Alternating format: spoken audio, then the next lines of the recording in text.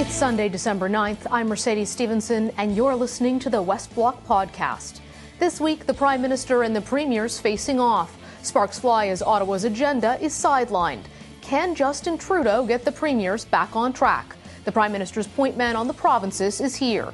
And from threats of a walkout to controversy over the carbon tax and the oil crisis, is it all political drama or are the complaints legitimate? We'll ask one of the Premiers. And the arrest heard round the world. Canada puts the queen of Chinese tech behind bars. Will China strike back over Huawei?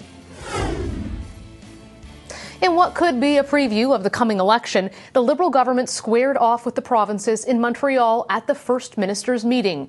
Tension and turbulence dominated the meeting before it could even get started. Drama as the premiers revolted over Ottawa's agenda, demanding the oil crisis and asylum seekers be made priorities instead of the Prime Minister's plans to discuss interprovincial trade and the environment. Several premiers threatened to walk out. Here's how the day ended up. Any kind of meeting that we have that focuses on the prosperity and well-being of Canadians, that doesn't substantially focus on that issue, is not a meeting that is well designed. They changed the goalpost. They changed the rules on the 11th hour of the game here. Minister for Intergovernmental Affairs Dominic LeBlanc joins me now from Montreal. Minister, welcome to the show. Thank you for joining us. Well, thanks for having me. Good morning. At this meeting, Minister, you went into it with a lot of drama. People were threatening to walk out. They didn't actually walk out of the meeting, but did you make any progress? I think we did, Mercedes. I think it was a constructive and productive meeting. You're right. There were all kinds of speculations and all kinds of drama the night before. In fact, the evening before the meeting on Thursday evening, we had a very cheerful, positive dinner at a Greek restaurant in Montreal. And the meeting, I think, opened with a clear focus on the economy. Obviously, the energy sector occupied at the front end of the meeting a lot of discussion. The premiers, the Prime Minister were focused on how to manage some significant challenges in certain sectors of the economy and what they could do collaboratively together. So the meeting, as you say, started with all kinds of speculation and ended, I think, very constructively, in fact, with a joint communique focused on the actions that the governments will be taking together. Minister LeBlanc, Premier Ford came out and he said that your government is moving the goalposts when it comes to the carbon tax and climate change. Is that true? No, we didn't move the goalpost at all. Those goalposts were set in 2016 in a pan-Canadian framework, which was the result of a bottom-up process where governments worked collaboratively for a long time to develop and share targets to meet Canada's objectives. What Mr. Ford did is, in fact, he evacuated the playing field. So he may have trouble seeing the goalpost because he's no longer on the field. He's actually sitting in the stands looking at the goalposts. So maybe if you choose to take yourself off the field, it might appear that the goalpost shifted, but nobody else in that room and other premiers expressed surprise that that was the conclusion coming from Ontario, because it doesn't seem to be shared by others. Why do you think that he's saying that then, if that's not what happened in the room? And I would encourage you to talk to other premiers who were surprised to read those comments. We are. In fact, that's not the case. What we've said, Mercedes, is that all governments need to work together to deal with climate change, to face the real challenges that climate change represents. Minister LeBlanc, it sounded like Premier Moe also thought that you were moving the goalposts. But again, Premier Moe might also be one of the people who decided to leave the playing field. But does that mean they don't understand what's happening in the room? They can choose to characterize it however they want, Mercedes. They're also going to court. I've never heard a climate scientist say that the best way to fight climate change is to put somebody in a black gown with a big briefcase in front of a court of appeal. That doesn't strike me like the most effective climate action plan. When it comes to Alberta, there's certainly been a lot of concern about oil out there, about the crisis that Alberta is facing. I know that Premier Notley has repeatedly asked your government to buy cars to do oil by rail. Is that something you were able to come to an agreement on in the meeting? You're right, Mercedes. Premier Notley, and in fact, all premiers, the Premier of New Brunswick, of my province, a number of other premiers, expressed a real concern about the price differential, the price discount that's facing Canadian energy resources. It's most acute in Alberta, but they're not alone in facing that challenge. That's an economic concern for the whole country. Our government wants to work, obviously, with Premier Notley and the government of Alberta do what we can. She has made that suggestion. She described it as a medium-term solution, but I think there are short-term sort of deadlines as when one might have to order these rail cars. I don't think they sell them on the shelves at Costco. So the challenge is for the governments to work together on every possible solution, and we committed to having that conversation with her and to continuing that dialogue. You're continuing the conversation, but if this is an industry in crisis, why not just commit to buying those rail cars? So, look, a significant action like that, it would represent a considerable amount of money for taxpayers. The rail industry in Canada is an important part of the Canadian economy itself. So the government obviously needs to understand what those potential actions might mean in terms of that sector of the economy, in terms of broader effects on other sectors of the economy. But it's certainly an interesting idea, and one that we said we would look at expeditiously with her government. But we weren't in a position today to agree to that, but we certainly committed to understanding all of the elements of that particular suggestion. As the Minister in charge of Intergovernmental Affairs, are you concerned about the increasing Western alienation? Polls reflect it in Alberta. We're hearing it in public commentary. Many Albertans feel that the federal government is not empathetic or sympathetic towards their situation.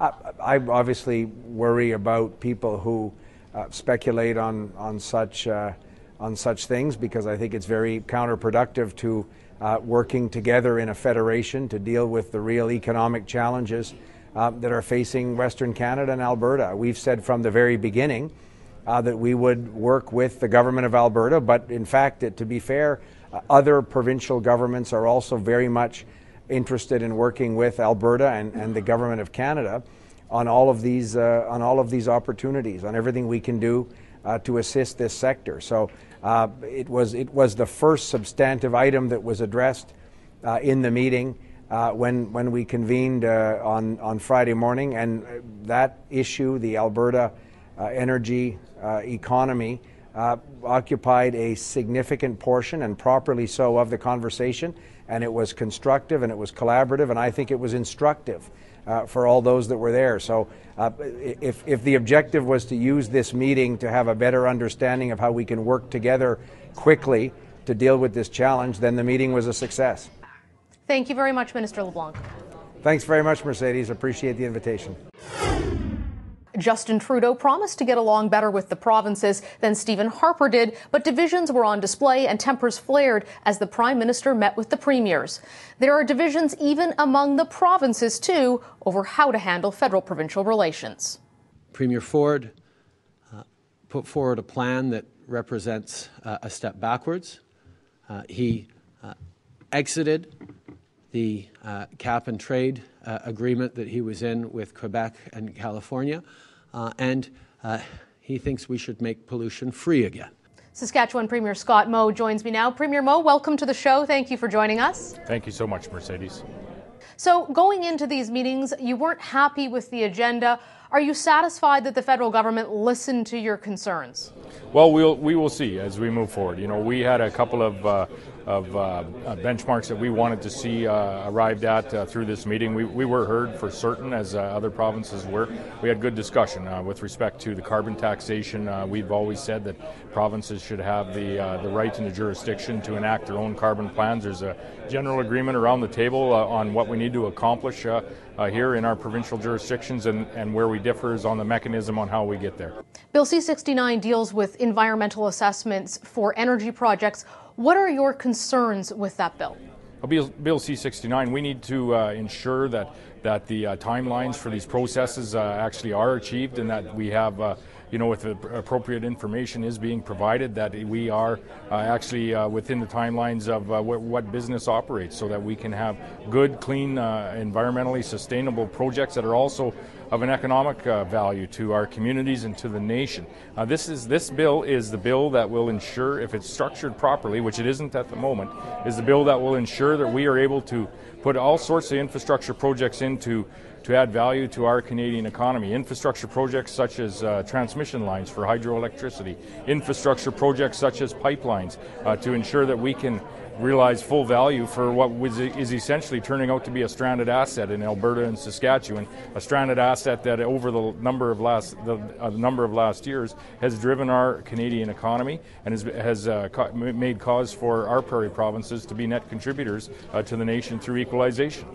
Premier Moe, when we heard from the federal government, they talked about the carbon tax. They said everyone's talking about it. Everyone's behind closed doors trying to come to an agreement.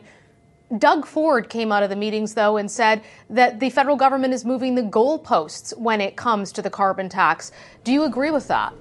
Well, it was a conversation that occurred, and I just point us back to the last time we actually had a pan-Canadian document that was signed by all the First Ministers in this nation, and that was the Vancouver Declaration, where all of the provinces agreed to do what they could, understanding the variability and differences in emissions and what's achievable in each of their provincial jurisdictions with respect to emissions reductions, but they would do what they could to help Canada achieve the Paris Accord commitments that are there. All the provinces are in agreement for that, and today we heard that there may be some different requirements that would come in certain areas of the nation, which has never been on the table before. We talked to Dominic LeBlanc, who's the Minister in charge of Intergovernmental Affairs for the Trudeau government. He says that people like you and Doug Ford, who say they're moving the goalposts, are those who aren't even on the playing field, and the goalposts are exactly where they've been all along. How do you respond to that? Well, it's just simply wrong, incorrect, and shouldn't be repeated. The fact of the matter is in Saskatchewan, we put forward a plan of prairie resilience, which is a plan that was accepted by the federal government. We put forward a plan for a 40% reduction in emissions with our electrical generation capacity, and that was accepted by the federal government. We've put forward a methane reduction plan in our energy industry. That was accepted by the federal government. So most certainly, with all due respect, Minister LeBlanc is poorly informed, and I talk to him frequently, and he should ask the question. When it comes to oil, something that concerns your province as well, why do you think the federal government has not taken direct action to try to help the oil industry? They need to take direct action to provide the regulatory certainty that our industry needs, so that we can look at projects to ensure that our product can get a world price for that product, and may possibly even add value to it here in the nation of Canada, in another province per se, and sell it around the world. This is how we succeed as a nation of Canada, by working together. Did you have any indication in the meeting that the federal government is considering more than they've already done? Because they always cite Trans Mountain and their support for the oil industry, but is there any sense that they're moving towards actually injecting funding or buying rail cars as Alberta has requested? There was a discussion with respect to some of the short-term initiatives that are just that, short-term initiatives. Essentially, the conversation that we need to have in this nation is around corridors for our energy products and other products that we want to move across the nation. Maybe that's electricity from hydroelectric facilities that are essentially a stranded energy source in places like Manitoba and Quebec, but we also have to have the consideration of moving Western Canadian energy products through those same energy corridors so that we can add value to them. What is Ottawa's explanation for why they haven't acted yet? I think I don't know why they haven't acted yet. I came to this meeting to engage on that regulatory framework. We did just that, and we're going to follow up either prior to the end of this year, likely prior to the end of this year, and for certain in the first part of the new year, which we had intended to do anyway, but now most certainly we are, with our Minister of Energy and Resources, as well as the Deputy Premier will be following up. Coming out of this meeting, how would you describe Saskatchewan's relationship with Ottawa? Saskatchewan, we don't agree on everything. Let's face it. There's a number of differences that we have with our federal government, but there are a number of places where we are in agreement as well. But we need to continue to have conversations around where we do have agreement. We were happy to see the USMCA deal signed with the U.S., they're our largest trading partner. There's still some lingering challenges that I think, in fairness, we'd all like to see cleaned up in the way of the Section 232 tariffs on steel and aluminum, which affect as the Saskatchewan economy, quite a bit. We don't agree on how we can reduce emissions and potentially impact climate change in Saskatchewan. We have a plan that we had put forward that the federal government has accepted. They want to go further and tax hardworking Saskatchewan families and businesses. We don't feel that's necessary. We feel we can achieve the targets without taxing the people of Saskatchewan. what will happen if the federal government doesn't take action on the oil crisis? Well, you're going to see more of what you've seen in the past. You're going to see a fleeing of investment to the U.S. We have billions and billions of dollars that could have been invested in Western Canada that essentially is being invested in the United States and other areas of the world. These are regulatory headwinds, whether it's the inability to have a strong regulatory environment for pipelines so that we can get our energy product to market, or whether it be additional headwinds in the way of carbon taxation on an industry just like this. These are headwinds that this industry just simply doesn't need right now, and that is the message that we brought here today on Saskatchewan's behalf. Premier Moe, thank you so much for joining us. Thank you, Mercedes. I appreciate it. It is the arrest that sent shockwaves around the world and through markets as Mounties arrested Meng Wanzhou, the chief financial officer of Huawei, the Chinese tech giant. Meng is often called the queen of China's tech industry, but the RCMP arrested her as she tried to change planes in Vancouver earlier this month. Meng is now facing extradition to the U.S. China has denounced the arrest as a serious human rights violation. So why did Canada make the arrest, and will China retaliate? Joining me now from Toronto is Canada's former ambassador to China, David Mulroney. David, thank you so much for joining us today. Such an interesting story. Why do you think the Canadians made the decision to arrest this high-profile woman? Well, I think if what's happened is a request was sent in through the U.S. for extradition, we take that very seriously, no matter who it is.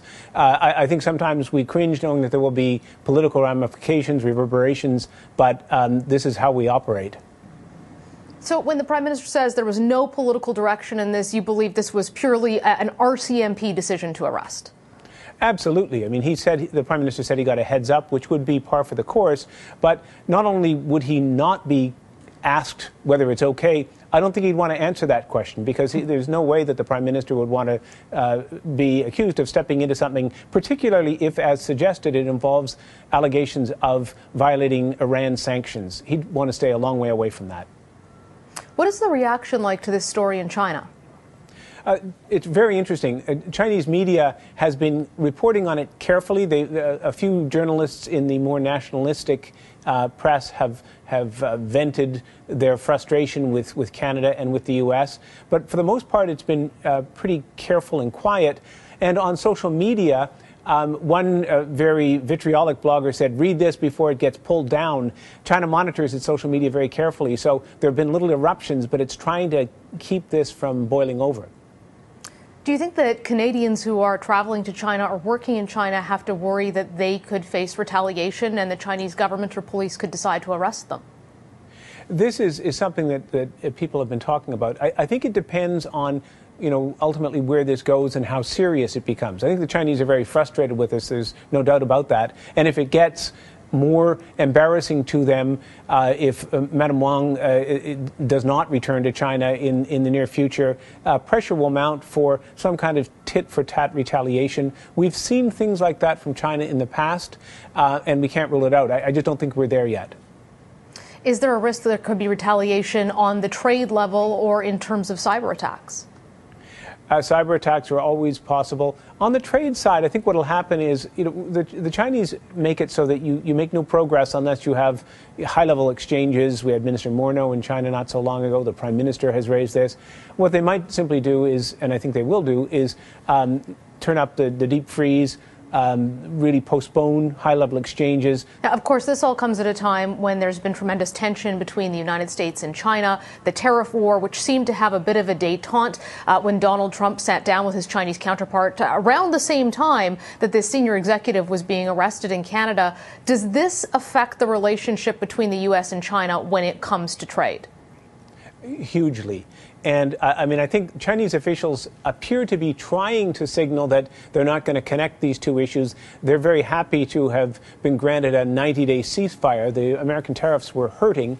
I don't know how long they can continue doing that, as Chinese citizens are outraged by what's happened, and they don't want to get on the wrong side of their citizens. So depending, again, on how far this goes and where it goes, it could completely disrupt things. It's also true that the United States has had the company Huawei in its sights for some time.